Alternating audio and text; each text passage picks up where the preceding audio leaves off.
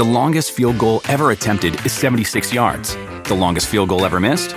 Also 76 yards. Why bring this up? Because knowing your limits matters, both when you're kicking a field goal and when you gamble. Betting more than you're comfortable with is like trying a 70-yard field goal. It probably won't go well. So set a limit when you gamble and stick to it. Want more helpful tips like this? Go to keepitfunohio.com for games, quizzes, and lots of ways to keep your gambling from getting out of hand. Life is a highway, and on it there will be many chicken sandwiches. But there's only one McCrispy. So go ahead and hit the turn signal if you know about this juicy gem of a detour.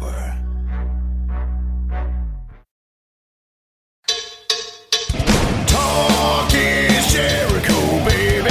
Talk is Jericho.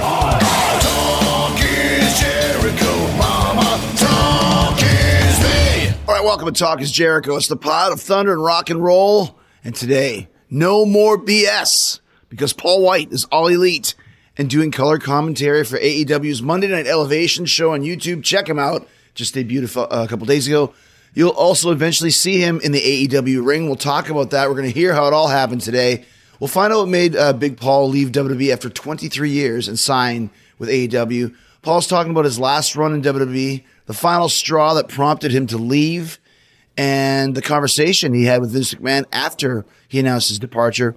Paul also recounts his failed story idea with Justin Bieber and John Cena, WWE's reaction to his Big Show burger pitch, and what was supposed to happen at the first ever Andre the Giant Battle Royal. So many great giant stories coming up with one of my favorite guys in the business and my favorite former tag team partner, Paul White. Let's get it started now on Talk is Jericho. So lots of surprises in AEW. One of my favorites over the last 6 months or so is Paul White coming to AEW. And we had spoke about this a little bit, but I had no idea that you had actually signed and they were actually coming, which was amazing to me and a great surprise and a huge one for us in our company. As hard as it is to believe in today's technology world that kayfabe still exists. That's right. Actually still was a surprise. Yeah, but when only two people know about it, it actually lasted because, when my deal ended with WWE, I ended up signing a termination of services agreement because, they wanted to try to give me a Legends deal and stuff like that, and that I wanted to move on and do other things. Mm-hmm. Let's face it, I sat on the bench there enough for a while. So, and then Tony and I talked and we kept it quiet and it was good. I didn't tell friends or, I didn't tell you, obviously, mm-hmm. You know what I mean? But I kept it quiet because I knew those that are in the business would appreciate mm-hmm. getting popped. So, So I guess, and you mentioned sitting on the bench for a long time. What was kind of the final straw for you to leave? Because it's hard to leave that environment, as you know. The writing on the wall when I figured I couldn't change anything in WWE was about 5 years ago. I got a speech that I was told I would never main event a WrestleMania again. I would never main event a pay-per-view again. And I would only be used to get over NXT talent because, they got to think about the future of the business. You actually were told that. I was told that to my face, yeah. Not by Vince, but by somebody in the organization that, pretty high up. A higher up powers that be is basically telling you. Are they telling you this matter-of-factly? Or are they telling you? Yeah, pretty matter-of-fact. Like, this is it, Because at the time, 5 years ago, there weren't any options. So they felt because I was very frustrated about positioning and I felt a little bit handcuffed a little bit because I couldn't help like I wanted to help. Right. And then it was like, what's going on? You guys are not letting me contribute like I can contribute. You're kind of handcuffing me a little bit. And so then I had that meeting and I was told why. That was that. So that was the start of me really realizing that, okay, and believe it or not, I was still so company-oriented and company-driven that I thought, you know what, I'll take this challenge and I'll work my way out of it. Cream always rises to the top kind of thing. And then foolish me, the harder I worked, it didn't matter. They thanked me for the hard work, they paid me. But there was nothing that I could do that would change their minds at that point. Now, why do you think that is? Because I'll just say this, not just because you're here, but definitely one of the best big men of all time. Thank you. I say it all the time. My favorite tag team partner. Mine too. I love you too. Thank you. But like a motivated Big Show is dangerous with your matches with Brock and matches with like every time the ball was given to you, you took it and ran with it. I don't know, other than the fact that, for whatever reason, I always hit a ceiling in WWE.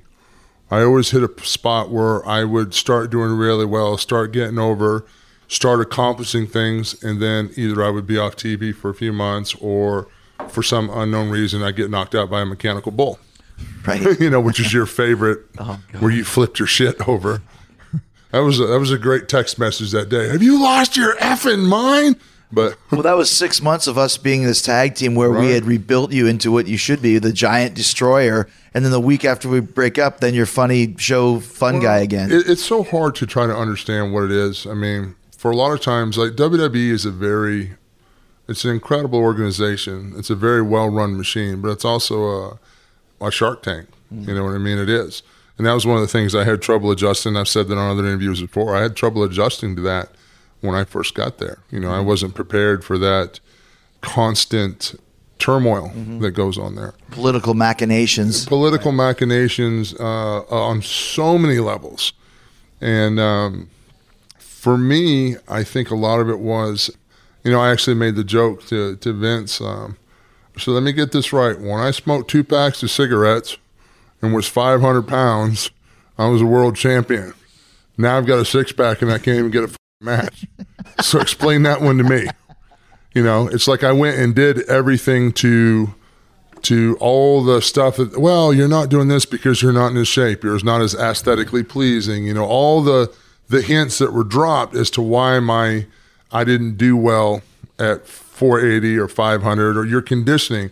Okay, so I went out and got all that done. And then it was like, oh, well, But what always confuses me about that, Paul, is like, you are a legit giant. Right.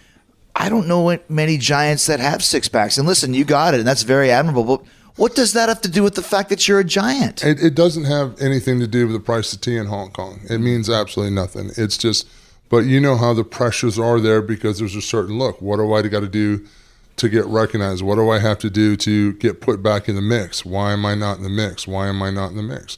And that's just upper level decisions. I mean, you're a number, you're an algorithm, and they're going to see what makes everything else the most money possible.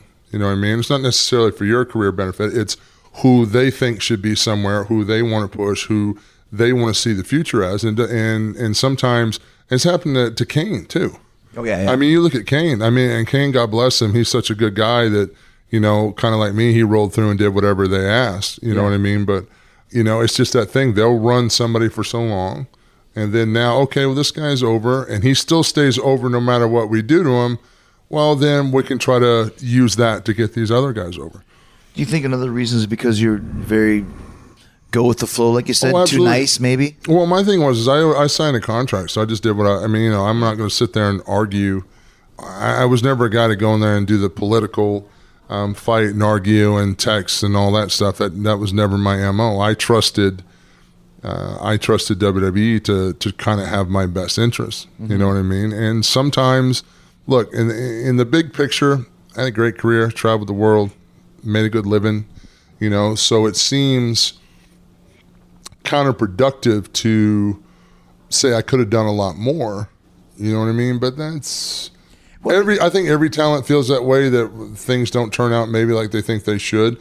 But I think I definitely could have been a lot better asset. But WWE got to a point where they were bringing in so much new talent that they weren't really building talent like they used to. It was newer's better. Every 2 weeks, every 3 weeks, something new. Like, I went through that first Battle Royal that we had, that first Andre Battle Royal. I was supposed to win that. And then the day of, they're like, oh, we're going to go with Cesaro. And I'm like, okay, Cesaro's a great dude, incredible talent, speaks 5 languages. This is a guy that absolutely I'll get behind, no problem. And I put him over the best way I could. He slammed me over the top. I shook his hand at the end. That's what you do in this business. You want to make guys, right? And then I watched Cesaro just wither on the vine because they didn't do nothing with him. And basically, he was a piece to give a chance for Paul Heyman to be on TV until Brock came back. Right. You know what I mean? So it again, but that was the stack of the cards, the stack of the pieces to get to the talent that they really wanted to market, they really wanted to use, and they really wanted to depend on for everything. So it's really weird when you try to sit and look at the dynamic of it. And I'm not bitter. Mm-hmm. That's my main thing. I want people to understand. I'm not bitter, but it's one of those kind of things that I feel a little bit sad that I didn't get to do as much as I could have done for them. And finally, just after a while, when the opportunity came up, and I got tired of trying to prove to them what I could do for them. You know, I can walk down the street. I can't walk down the street without being recognized. I can't go in the grocery store without doing something. Like, I'm a constant billboard of everything that I've done, and I never felt like WWE really took advantage. They kind of half-assed did it on some things. You know what I mean? And it was like, oh, maybe that's too much, let's pull back. That's too much, let's pull back, because this is not the direction we want to go. Just like the whole angle with Hunter that one time, that the fans went crazy because Hunter and I got into a big look on the ramp, you know, when they were really doing the where they were running the company and all that stuff and screwing the guys over. And just off a look, like the fans wanted to see it. So we built that up and all that, and then it never turned into a match. Like, Hunter didn't want to wrestle me at SummerSlam, didn't want to put me over in a pay-per-view. You know, there's not going to be a match, you know, you'll get to knock me out, and that's the end of it. And that's what happened, where I'm thinking like, well, if this is created and this has this natural momentum, why wouldn't we go to a pay-per-view? Why wouldn't we go further with it to, it would help my career, it would help my positioning, you know, and I don't care about winning. Hunter can drop me with a pedigree. I don't care about that, you know. I want to tell good stories, and I think that's the best way to describe it. I wanted to be involved in better stories and tell better stories. And I went from not being able to tell stories to turn into 7-foot enhancement talent. And that's what I was, because I could work with anybody. I could get anybody over at sometimes even at the point where I was trying so hard to get other people over that it was taken away from what I could do. Because I'm not going to go out there and do all my moves just to get them in. There's a story. There's a psychology to it. It doesn't make sense. So you're trying to bring other people up and bring them along and focus them, which is our business, and it's not real, and I understand that. But at the same time, a lot of those situations I was put in is because I was the only guy that could do it, that had any recognition, that could give any validity to what they were trying to build, because they had run through so much talent, and nobody was really, lack of return, nobody was really over enough where they were in a position where they could give. So I got saddled with that. So, I mean, you know, it gave me job security for a while. So, well, it's amazing to me, though, because they're so critically revered that Andre the Giant is in WWE, and with Vince and you know, Stephanie and Shane and the whole family. It's like they had a modern day Andre, and nothing against him. But I wasn't theirs. I wasn't theirs. From WCW. I came from WCW. But you were so young in the business, though. It was only 3 years. Yeah, or so. but it doesn't matter, because, I mean, like Jim Ross called me after Halloween Havoc and offered me double what WCW was paying me if I'd leave. And me not knowing any better, I just said, well, no. I said, I signed a contract here, so when it expires, I'll be happy to talk to you. You know, but I think, and the thing is I tried really hard to come to WWE first. And then I got, you know, I wasn't trained. And Bob Collins, the famous joke with Bob Collins and I was he gave me a card and gave me the broom because I was messing up his autograph appearance, because all the kids were coming up to me wanting to know who I was. And I was screwing up his WWE ice cream party. So I got a card and the broom. So I was like, okay, well, I guess I got to go get trained. Right. So, you know. The longest field goal ever attempted is 76 yards. The longest field goal ever missed? Also 76 yards. Why bring this up? Because knowing your limits matters, both when you're kicking a field goal and when you gamble. Betting more than you're comfortable with is like trying a 70-yard field goal. It probably won't go well. So set a limit when you gamble and stick to it. Want more helpful tips like this? Go to keepitfunohio.com for games, quizzes, and lots of ways to keep your gambling from getting out of hand.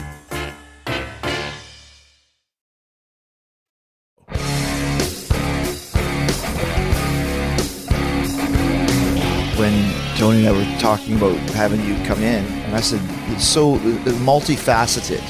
You can wrestle when the time is right, personality, like you said, and you're doing commentary, we'll talk about that. But here's what I said. I said one of the biggest values of Paul is that he's, like you mentioned, the most recognizable, one of the most recognizable, pro wrestlers that's synonymous with WWE. If he comes to AEW, perception is reality. And also, if we want to get a TV deal in frickin' India, who's on the show? Paul White, everyone knows. Yeah. That's currency. Well, it's time well invested, but that's the thing. That's one of the things that attracted me so much about coming here. Plus, all my friends are here. You're here, Billy Gunn's here, Arn Anderson's here, Cody's here, Dustin's here. There's a lot of crew people that I knew in WWE that are actually here. That's true. There's crew people from WCW that I knew that are here. So for me, it was a chance because I needed a restart. After the last Raw that I did, that was just absolutely, it was absolutely horrendous. Between. Let's talk about that. Well, I don't know man. what, because I was going through contract negotiations then. So sometimes when you're going through contract negotiations with them, they'll try to, lack of a better term, they'll try to make things a little bit more awkward, difficult, or to prove a point. And it's part of the psychology of the game. You know what I mean? And so they wanted Randy Orton to pie face me into a chair, which basically pushed me in the face and knocked me down. And then I'm supposed to just sit there in the chair and take it. And I'm like, well, he's not going to shove me on my ass. I mean, no disrespect to Randy, but Randy knows he couldn't do it if I didn't want him to. Right. Not a lot of people could. So to do something accordingly, Randy can put his hand on my chest and I'll sit down because I'm not going to fight Randy because he's trying to get in my head. You can always do that story, even though it's the wrong story to tell with me. I mean, Randy put his hands on me and all serious, as a giant, I should have knocked him the hell out in the hallway. That would have been good business.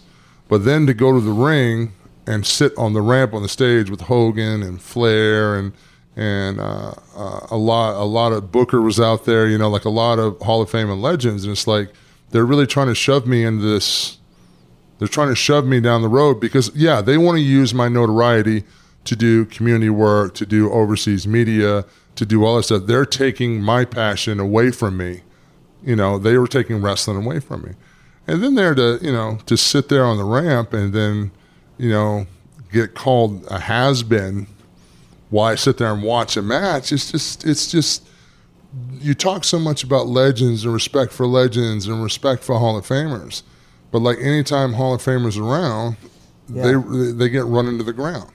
And that's one of those kind of things where, that machine is always moving forward. It's about, moving forward, and any blood that they can get out of whatever stone it is, they're going to get that last drop, until there's nothing left for anyone. The talent doesn't have anything left, the fans don't have anything left for them, and for me, that was just the icing on the cake where I'm like, I need to restart. I need to rebrand myself. There was a couple of business deals that I tried to do with WWE and using my own brand. And it was incredible to me after 20 years of building a brand, because they own the intellectual property. I wanted to do it. And I tell you the truth, I wanted to do a Big Show burger. Big Show burger? Big Show burger. It would have been a half-pound patty, no antibiotics, no hormones, anywhere in the U.S. in 36 hours. Like an online order. Yeah, you order it online. That's a great Meat idea. was great, humane, everything done properly. So I went to them to say, hey, this is what I want to do. I had it set up. I reached out to Wolfgang Puck, and we were going to do a meatloaf together to promote it on like an infomercial and stuff like that, talk about Big Show burgers, And you would have thought that I was some guy that walked in off the street with the numbers that they hit me, that they wanted me to use a brand that I helped build. Wow. I mean, we're talking 7 figures up front, 18 months later, another installment of 7 figures, like 30-something% of profit. Like, I'm like, oh, okay. That's what they wanted from you? From me. Yeah, they wanted me to cough up 7 figures right off the bat.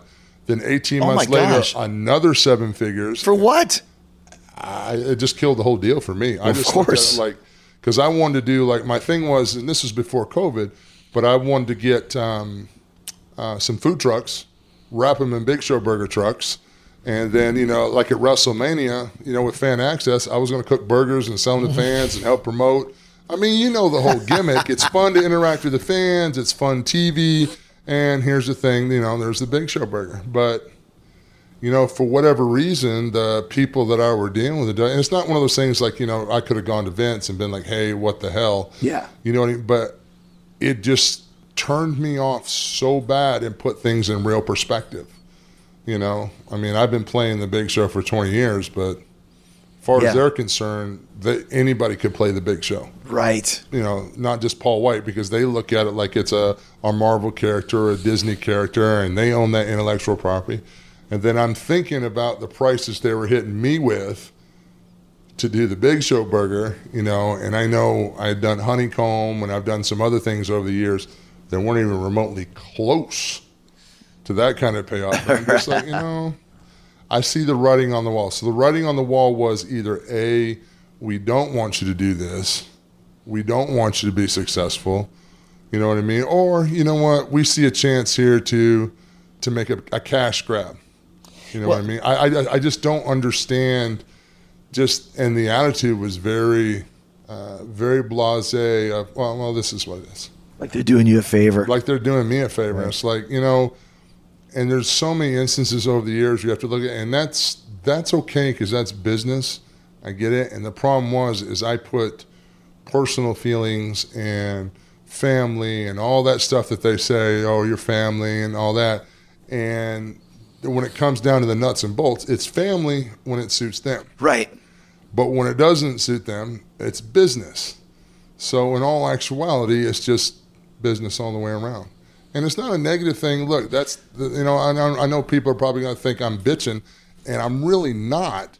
I'm just saying, like, there comes a point in a talent's life where you have to do what's best for yourself mentally. Mm-hmm. It's not about the financial dollar and all that kind of stuff. Not saying that I'm not making it great. I'm blown away by the deal that I got here. So somebody named Chris Irvine must have put in a good word for me because I'm blown away by the ways Tony's treated me, AEW's treated me, the deal that they've given me, the opportunity for me to do so many things between create shows and work with TNT and some other stuff. Like there's a lot of big stuff happening now that is so surreal to me because a lot of those opportunities were denied to me before. Like I wasn't in that wheelhouse. I wasn't John Cena. I wasn't Triple H. I wasn't, you know what I mean? I wasn't who they wanted those opportunities for. Mm-hmm. I mean, years ago, I don't think I've ever told anyone this on air, but years ago, I had worked out for one of the SummerSlams in LA. I had worked out with a very good friend who was working with Scooter Braun and Justin Bieber. And it was going to be John Cena, The Big Show, and Justin Bieber versus the Wyatts at SummerSlam. Mm. And this deal was really this was a bit like Bieber was on board. He was excited. He wanted to, work out with John and I. Like this was a really, really big deal. It's huge. And this is when that app first came out and all that other crap, and then one of the people that are making decisions said, I just don't see how Justin Bieber's going to relate to our audience. And it's like, does anyone not see the amount of eyes that Justin Bieber would bring to that match? And I think WWE offered to help promote his album or something. You're dealing with Scooter Braun. Right. Scooter Braun's all about cash. And they jacked Scooter around for about 2 weeks. And Scooter's like, listen, it's not going to happen. I got the kid $1 million to watch a soccer game and they're flying him down in a private jet. Yeah. I had, just a quick second, I had Chad Smith from the Red Hot Chili Peppers had done a bunch of stuff with Will Ferrell because, they look exactly the same. Right. And they had done a drum off in L.A. and they wanted to do something for charity at WrestleMania. And they were like, well, you have to understand, we don't really pay guys. I said, this is Will Ferrell. Yeah. Like, it's Will Ferrell. If you had Will Ferrell and Chad Smith in a face off, put them in a tag team match, you could do a million things. Will Ferrell in WWE on WrestleMania would make a difference. Of course. Well, we don't really pay our celebrities. Well, then you guys are idiots because he wants to do it. All he wants to do is have a good donation for his charity. Right. It's not like the money is going to him. It's donating to charity. So flip the $500,000 to Will Ferrell's charity, get him on the show, and have that recognition. Right.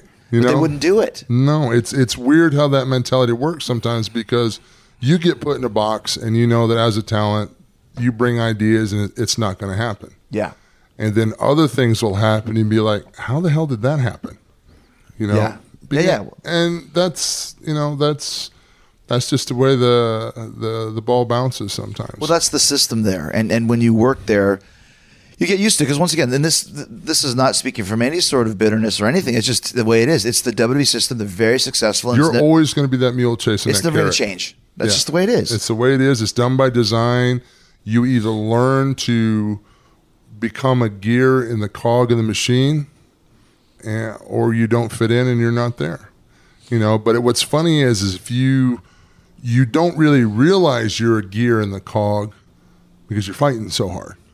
You're fighting for everything. You're fighting for position. You're fighting for, you know, back in the day you used to fight for payoffs and stuff like that for pay-per-views and positions on the card because it made a difference whether you were on first or whether you were on before intermission or after intermission. Like all those things were weighed in. So you keep an environment of turmoil amongst the talent. And while the talent's fighting with each other, you know what I mean, then the guys in charge can do whatever. You know what I mean? Because how many times, you know what I mean? Like, it's a great system and how they will change the narrative so that it's you that needs them and they're doing you a favor. They use keywords like honor and family and loyalty, loyalty, you know, and all this kind of stuff. But at the same time, if something happens, you'll get dropped like a hot rock. Well, and the way I always said it too is like, you know, like WWE made me a lot of money. Guys will say, yeah, and I made WWE a lot of money in return. True, yeah. You know, just as much as with a fraction of what we made them is what we got paid, and that's fine. It's funny. I was talking to J.J. Dillon, who I loved for a long time, you know, and I told J.J. and I said, yeah, I said I'm not mad. I said they gave me a lot of money, and J.J. says, no, you earned a lot of money, and it's a different attitude. But my whole thing is I'm chill. Like there's no.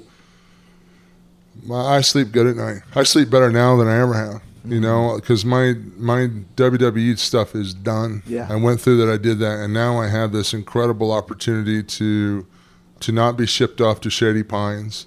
I get to do some color commentating, which I'm super excited about, and you know, and then I get to wrestle and work into a program if it comes along that's worthy of me being a part of. And I can contribute in that for AEW. Well, and that's the thing. That's another thing I said to Tony. We can use Paul at this point as an attraction, the way you should be used. You don't have to be wrestling every week. No, but I shouldn't be on TV every. I shouldn't have been. But when you do finally show up to wrestle, that means something. No. You know. And then I can bring all the tools to the table that I have to help make it mean something. But you know, if it's on TV, you know, every night, every week, or sometimes I was working Raw and SmackDown twice a week. Sometimes 2 matches on Raw and 2 matches on SmackDown some weeks, you know, that it becomes too much. You're not special anymore.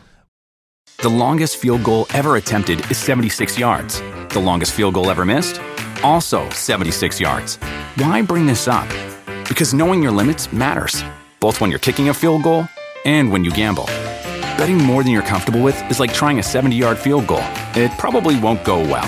So set a limit when you gamble and stick to it. Want more helpful tips like this? Go to keepitfunohio.com for games, quizzes, and lots of ways to keep your gambling from getting out of hand.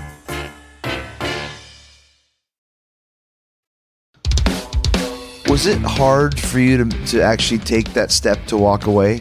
I was brutal. Because we did it before in 1999 with WCW. I did it. Yeah, we left WCW, but you and I both knew that boat was sinking. Yeah. You could feel that oppressive, like, wow, this is not the place to be, you know. And to that point, when you and I went to WWE, it was radically different because you saw so much potential if you could get your act together and get in the right place and the right positioning, you were going to be a big star and you were going to make a ton of money. The payoffs, yeah. Yeah, the payoffs were huge. I mean, you know, like, you know, it was. We knew when to get off. And that's where the things have turned for WWE too, because I don't think, you know, the payoffs aren't there like they used to be. You know, of course, everything's changed during COVID, you know what I mean? But it's, you know, WWE is doing really well now, you know, but I don't know if even these younger guys know really what they should be getting paid for what they're doing. Does that make sense? Sure does. Sure you know, does. I wonder sometimes, and it's like, you know, I mean, who knows?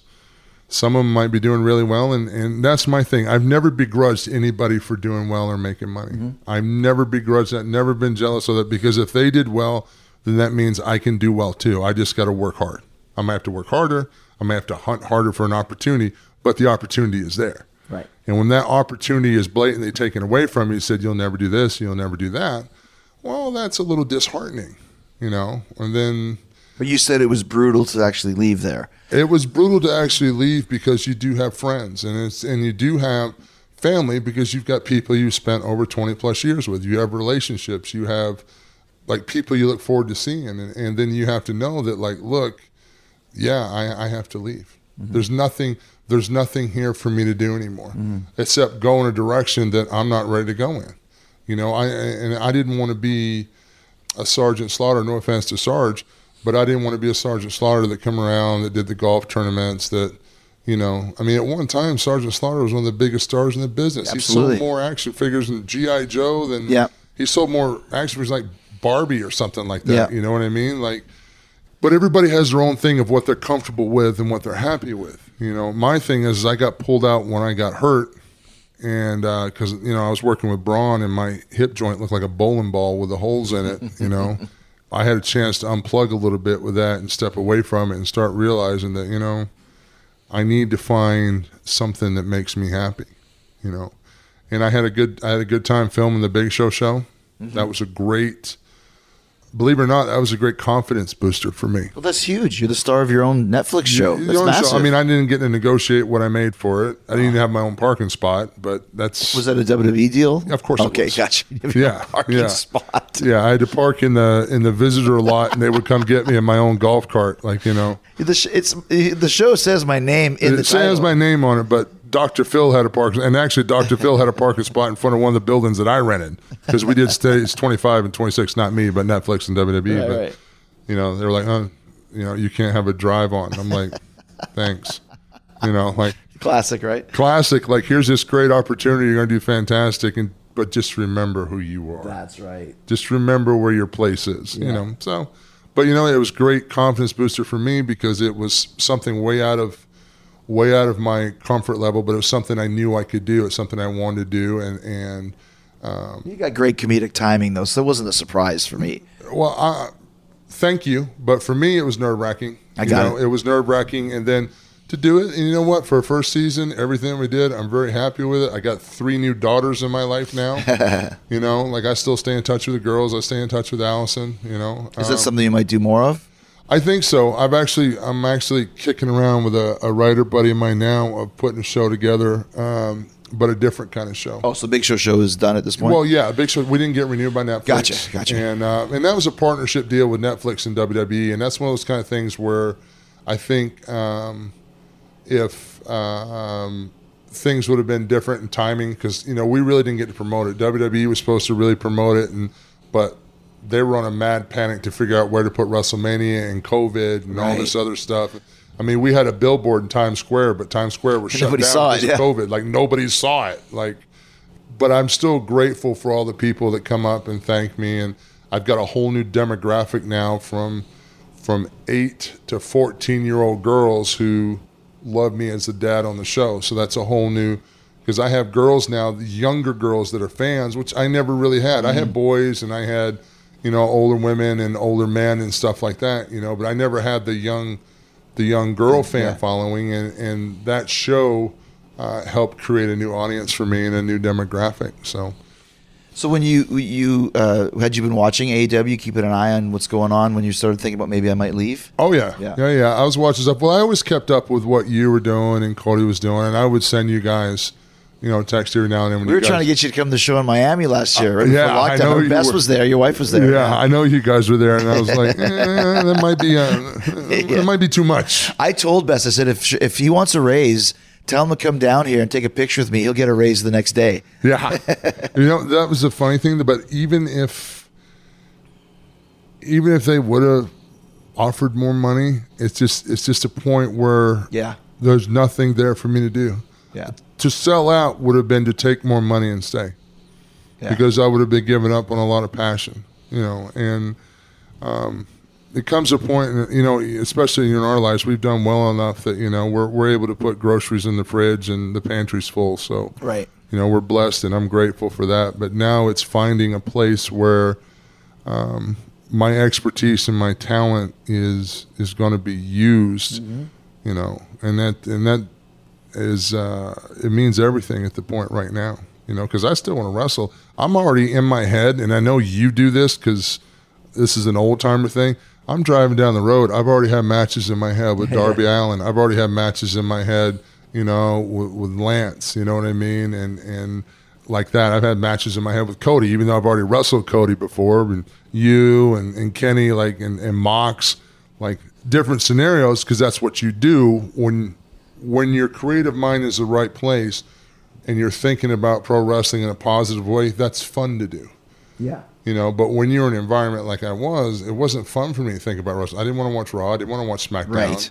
You know, like I think a lot of guys that you mentioned will probably, when you do work with them, will be very pleasantly surprised just how I hope so. How good you can be, how good you are. I hope so. Because I think a lot of people didn't get a chance to see that, especially when you talk about the last 5 years, for example. Very sporadic appearances. Once in a while, I got to run. Like, I got to have some really good matches with Braun. Like, we did those 3 matches that were 3 pay-per-view matches that should have been on a pay-per-view, and they were all on Raw. They were free. Right. But again, they're on Raw. I don't even get paid. Man, we didn't get paid to do Raw. That's remember? right. Yeah. TVs are free unless you worked the dark after Raw. Then you got. Then it was. You know. Then it was a slight bump. Exactly. Right. The longest field goal ever attempted is 76 yards. The longest field goal ever missed? Also 76 yards. Why bring this up? Because knowing your limits matters, both when you're kicking a field goal and when you gamble. Betting more than you're comfortable with is like trying a 70-yard field goal. It probably won't go well. So set a limit when you gamble and stick to it. Want more helpful tips like this? Go to keepitfunohio.com for games, quizzes, and lots of ways to keep your gambling from getting out of hand.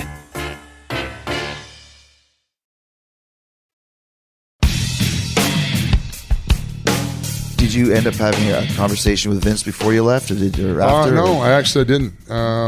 Vince and I didn't talk. I dealt with Mark Carano, and we went back and forth a little bit, and I wanted to leave, and that was that. I just the money was okay.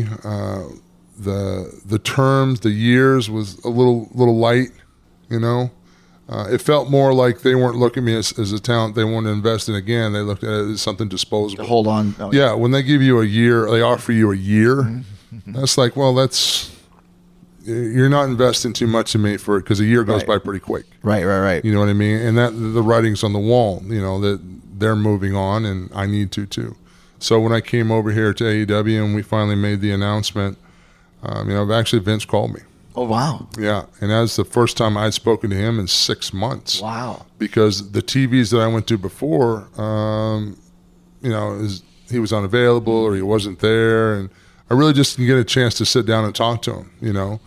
And I knew the writing changed for me and Vince in our relationship. For years, I was always Show, you know. In the last year, it's been Paul. So that's a subtle thing in his mind where, you know, he's already shipping me off to Shady Pines. Right. You know what I mean? And it's like, it's hard. Show is his creation, and Paul's just the guy, right? Paul's just the guy. Paul's his friend that, you know. I mean, you know, there's no animosity. There's no heat there at all. Like, he called me and What'd he say? Said, congratulations. You know, he said, you're going to do fantastic over there. You're really going to help their company, and you have a lot to help here. Like, it was a really good. That's cool. Yeah, it was a very classy move, you know. Well, you guys had such a long relationship. We do have a long want relationship. I think that's one of the things that hurts a lot, because I've been through so many things with him. Like, my first media training when I first went to WWE, I was in a limo with Vince in New York doing radio stations with him. Oh, wow. He was on my media day. Yeah. You know, so I learned about so many things, and that knowledge that you get from him that, you know, if you spend any time around him, the dude is brilliant, you know. And we've had a lot of good times. All the trips to Iraq and Afghanistan. He always took you to Iraq. We were always fun. I mean, you know, it was one of those kind of things. And it was always good seeing him in that environment, because you got to see that alone time with Vince. You got to see Vince. Yeah, the guy. Yeah, the guy, not the chairman of the board and all that other horse shit that he has to do.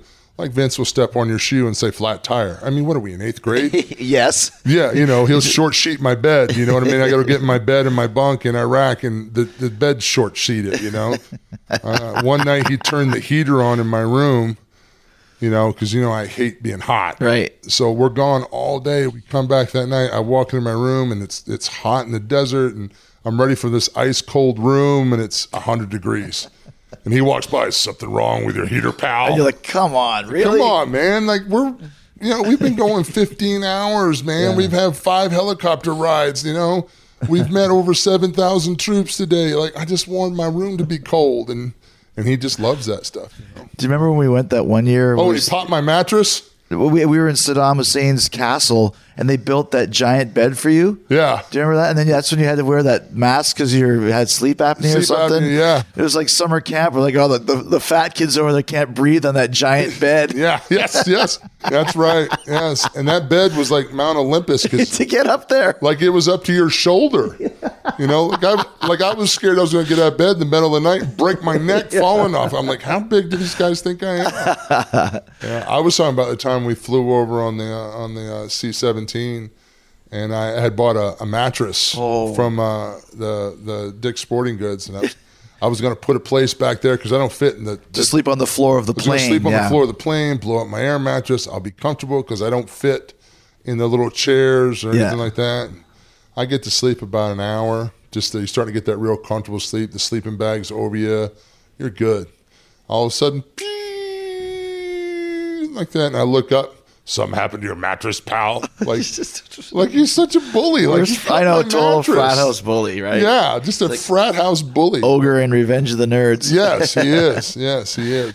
I stayed up on one of those flights one time. I was going to stay awake as long as he did. We were together, and the entire trip, he never closed his eyes. He worked the whole time. He hates it when people see him sleeping. Yeah, he won't sleep. Yeah.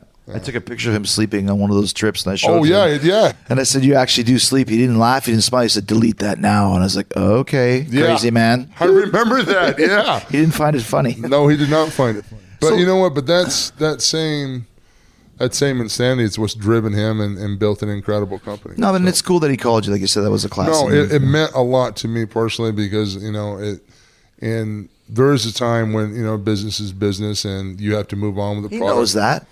He gets it, and I get it too. But I appreciate the call. Yeah. So let's talk about our new boss, Tony Khan. What was the talks like with him? It was really interesting because I started talking to Tony after my contract expired because I waited until I was done with WWE before I reached out.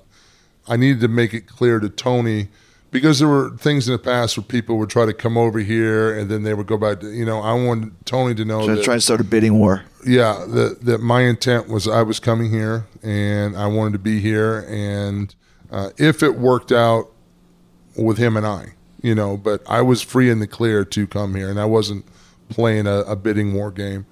And I think the first time we talked on the phone, we probably talked for 3 hours about wrestling and psychology, and it was really interesting to talk to someone who is also very knowledgeable and has an incredible database in his brain of everything that's happened, but also understands what I'm saying when I talk psychology and what I think and what I can contribute. And, we just had a great time chatting, and we talked probably 3 or 4 times on the phone for, a couple hours at a time. And then I drove up on a Wednesday afternoon. I believe I drove up on a Wednesday afternoon. It was real quiet. You guys had taped the week before, and him and I watched Dynamite in the office, and right on. Yeah, ordered out some Mortons, and that's cool. And we did my deal in about 15 minutes. That's great. That was it. It was just terms were fair, everything was good. I was comfortable and secure. We shook hands, and that was that. And he sent the contract over. Like, it was literally, I think, the easiest contract negotiation I've ever done in my life. Because I've, for so long, I've had to be so paranoid with everything. This had to be done. Because if you took something for granted and you went, hey, it's not in your contract, pal. You know what I mean? Yes. So, and then with Tony, I had every single question I had was answered, was already thought of, already taken care of. And that's a scary feeling too, because you're you're still waiting for that Shoot a drop. That shoot a drop, something to happen, like, and so far it's just been my first night when I came out and talked about just before Revolution, the pay-per-view. I said the wrong pay-per-view name. Okay. I Evolution. said Evolution. You know what I mean? And nobody said a word to me. I didn't find out till the next day that I said the wrong. When I was watching it at home, I went, "Holy shit! The pay-per-view's Revolution." Like, but if I would have made that mistake in WWE, I would have had to go back out and apologize and say Revolution.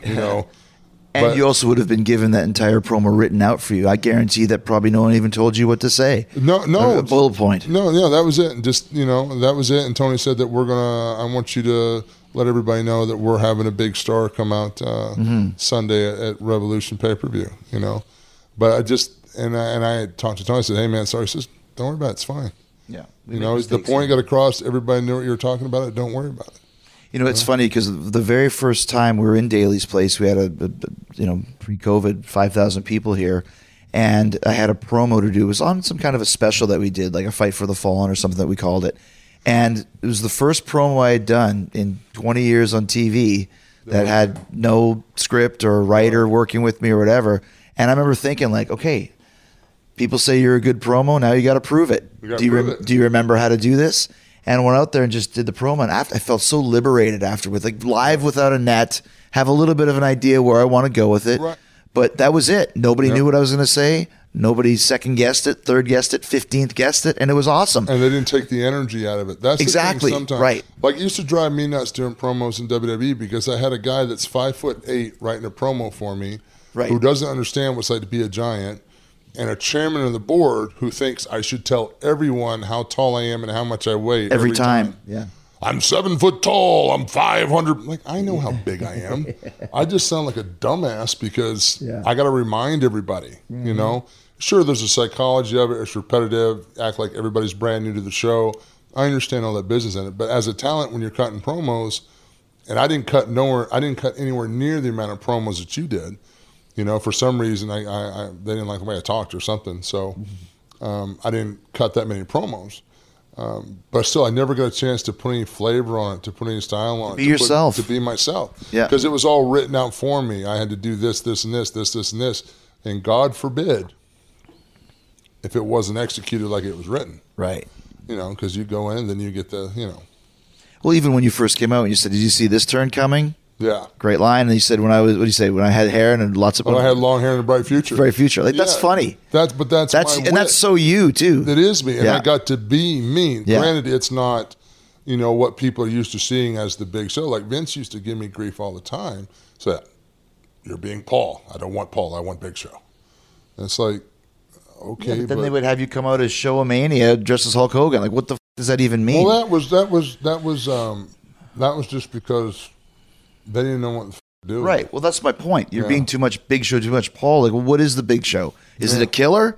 Is it a comedy guy? Yeah. Is it a combination? Let me know and I'll do it. We know what Paul is. Paul is a fun-loving jokester who's loves to give people shit, loves to get shit back until I get pissed off. And then I'm a 900-pound gorilla in your midst. Yeah. They lock the doors in some overseas airport and we can't get in. I'll happily kick the door down. You might want to come open the door while you still got one. Yeah, exactly. The longest field goal ever attempted is 76 yards. The longest field goal ever missed? Also 76 yards. Why bring this up? Because knowing your limits matters, both when you're kicking a field goal and when you gamble. Betting more than you're comfortable with is like trying a 70-yard field goal. It probably won't go well. So set a limit when you gamble and stick to it. Want more helpful tips like this? Go to keepitfunohio.com for games, quizzes, and lots of ways to keep your gambling from getting out of hand.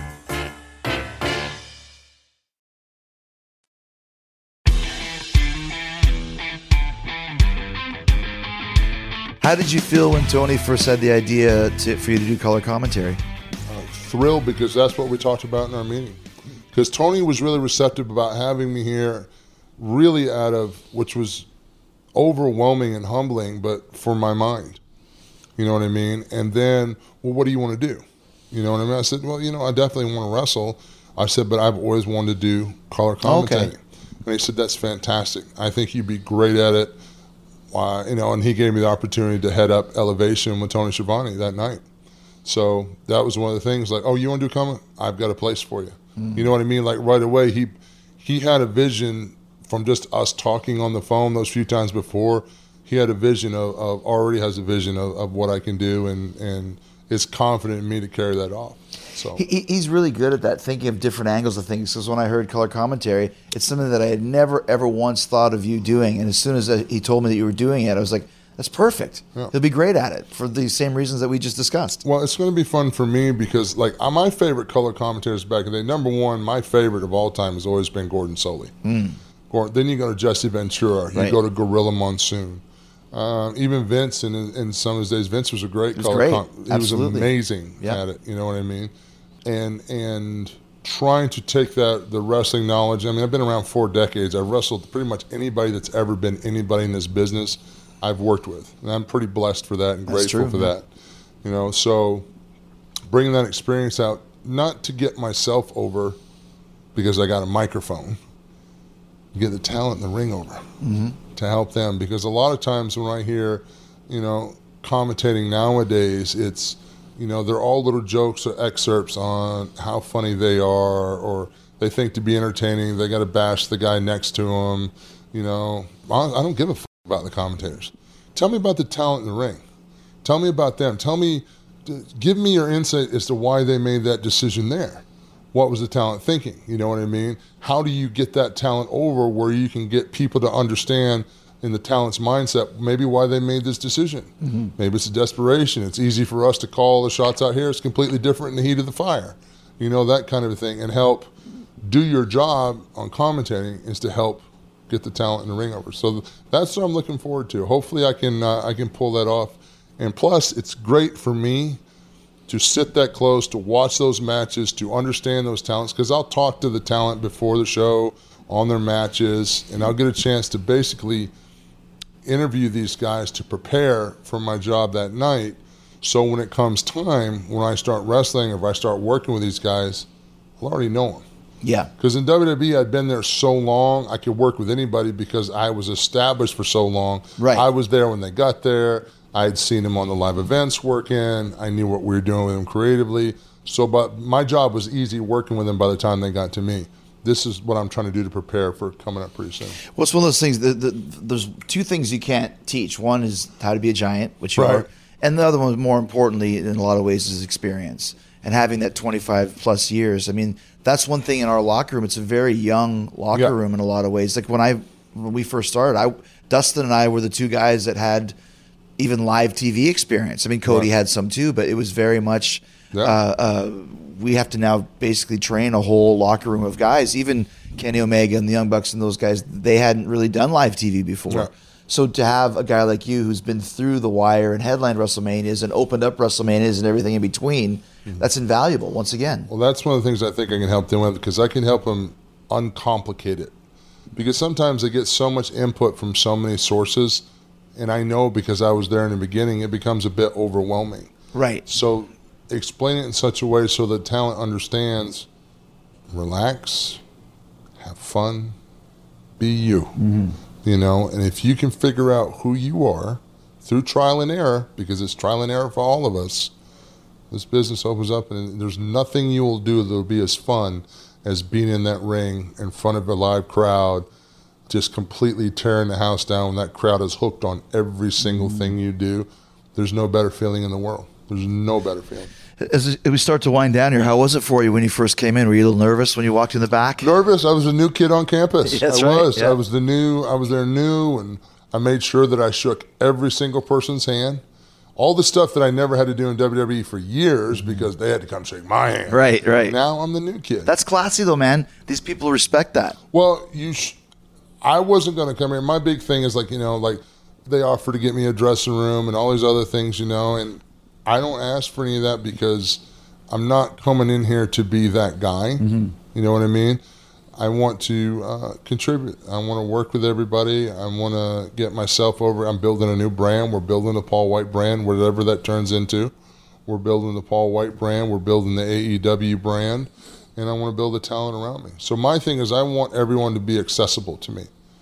You know, and that's my thing. I don't, you know, male, female, you know, bigender, you know, whatever it is, come talk to me. If it's wrestling psychology, my door is always open. If something sucks, I'm going to tell you. What'd you think of the backstage environment in comparison? Incredible. Incredible because it feels like what you want. It's supportive and the hunger is palpable, if that makes any sense. But the hunger is palpable for everyone to succeed, not just themselves. That's the difference.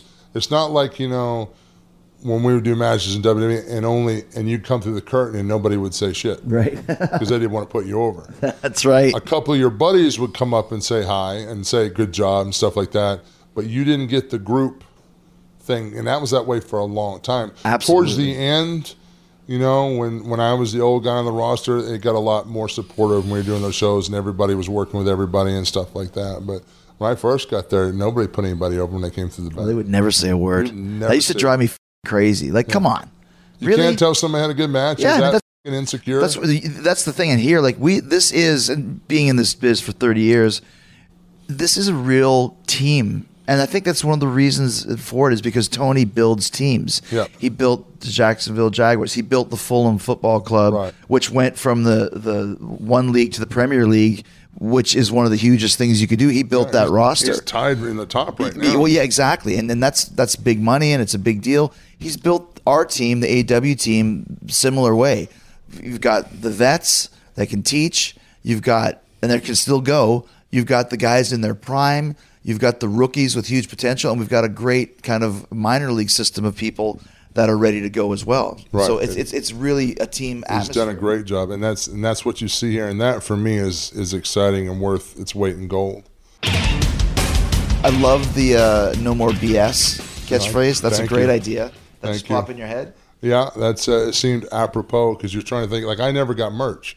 Right. You know, I pay you to sell tickets, not sell merch. Right. You know, like you're not a merchandise guy. Well, what yeah, does I'm that working. mean, right? What does that mean? Like I'm the one that's making John Cena look good. Can I have a shirt too? Yeah.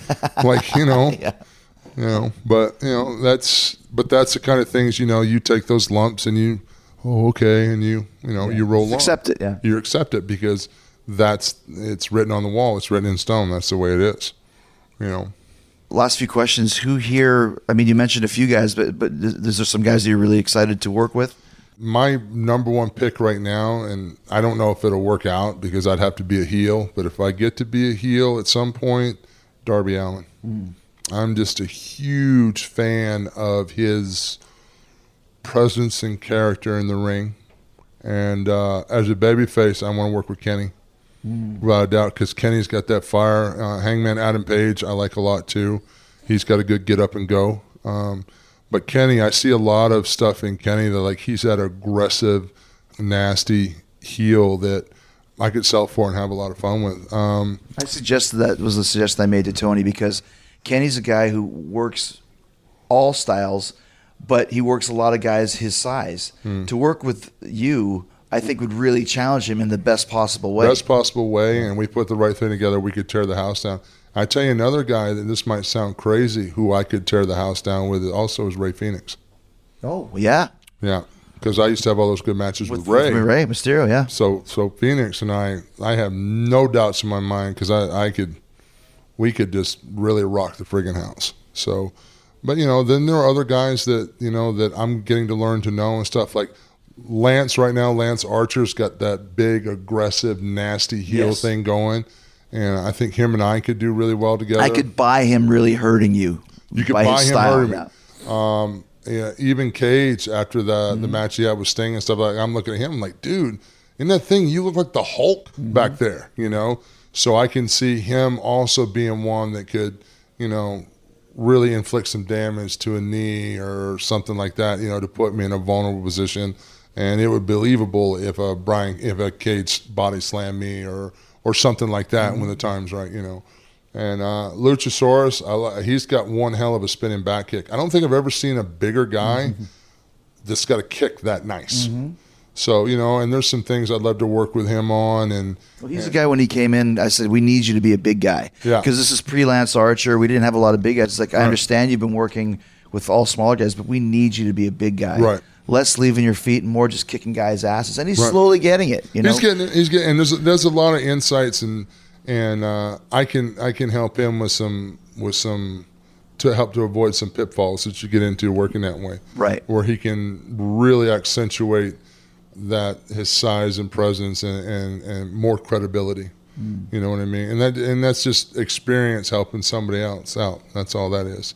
Once he gets a little feel for that, I think he'll come along real nice. Last two questions for you. First one, you had so many classic matches in WWE. Is there one that stands out for you that you think, oh, that's one of my favorites? I love the matches I did with Braun.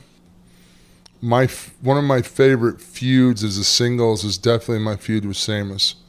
Because Sheamus? Yeah, I used to be covered in bruises. He works tough, yeah. And he doesn't bitch about it. He works tough right back. He can work tough, and that's fine with me. I'm as snug as you are. Right. You know what I mean? Like, I can work very light. You don't even know I'm there. If you want to get snug, well, I'll get snug too. I tend to work a little bit more aggressive as a heel. I tend to work a little bit more snug. But with Sheamus, it was nice to be in that kind of a fight. Like, we got to do a lot of things that I didn't get to do with some other guys. The feuds I had with Lesnar, were always great. Classic stuff. And John Cena. John Cena and I were all over the world. We used to laugh like every 6 months. John and I would have a couple-week run together, Somewhere, and then we'd work 6-8 weeks in the house shows and against each other. It's a money-making main event if you go to any city. Country. We did it all over the world, and we did it in China. We did it South Africa, everywhere. So it was always fun working with John because it was no headache. John was going to hit me with 3 punches, hit the ropes, take a shoulder tackle, and sell to the finish. He would come alive here and there, but he got working with me, and it was so easy. He made me the giant, and he was the. It's not hard to do. It's not hard. You're the giant. That's easy. If you do that, then I'll do my part, and we'll tell a great story. Last question for you. What's your favorite Jericho Big Show moment? Oh my God, dude, we've had so many, but the one that always makes me laugh is the bickering that you and I would do. Where we were such a close tag team, like other guys would think we were hot, but we were just bickering like an old married couple. And I remember we were in Europe, and I was dressing like right next to the card, but I was asking you when we were on the card, and you didn't want to get up across the room because the card was right next to me. You're like, it's right there. Read the card. I said, I left my glasses. I said, I don't have my glasses. Well, then put your glasses on. The glasses on top of your head. Put your glasses on. Yeah, and put your glasses on, Edith. Yeah, and everybody's looking at us like, are these guys gonna fight? My all-time favorite is that Christmas thing where I dressed up as Santa and I sat on your lap and asked if you could have your tag team partner back, and then we had all those little people come out, and it was just this big freak show, weird throwing little guys around. Yeah, that was fun. We had so much fun, but I don't think if people realized when we were tagging, I never made one pinfall. Yeah, that's right. I never did. But you always caused it. I always caused it, and that was why we were such a good team because you were the energetic one that ran the mouth, and then there I was where I needed to be, and it just worked. Jericho is definitely my favorite tag team for that. Plus, for me, let's be honest. You were so detailed oriented on everything in the match that my job was easy. You're like, okay, you're going to be a giant, and then you would go after everything else to make sure the match was done appropriately. People did this and did that, and if they weren't selling right in the match, you would yell at them from the apron. But I loved it. But that was the easiest tag team I think I ever worked with, and I had fun with Kane. Randy Orton and I are undefeated as a tag team. Oh, nice. Now, the couple of times that we used to call each other Hammer and Chisel, but they never put us together. But whenever Randy Orton and I tagged together, we were undefeated. I think we're like 11 or 12-0 or something like that. That was Hammer and Chisel, baby. Yeah, that was our thing. Well, dude, it's great to have you here with us. Thank you. The third company we've been in is going to be a huge. Yeah, you and future I know for when to step off a sinking ship, do. don't we? We do. I think we're going to be on this one for a while, though. Me too. Me too. Definitely. Thanks, man. Thank you.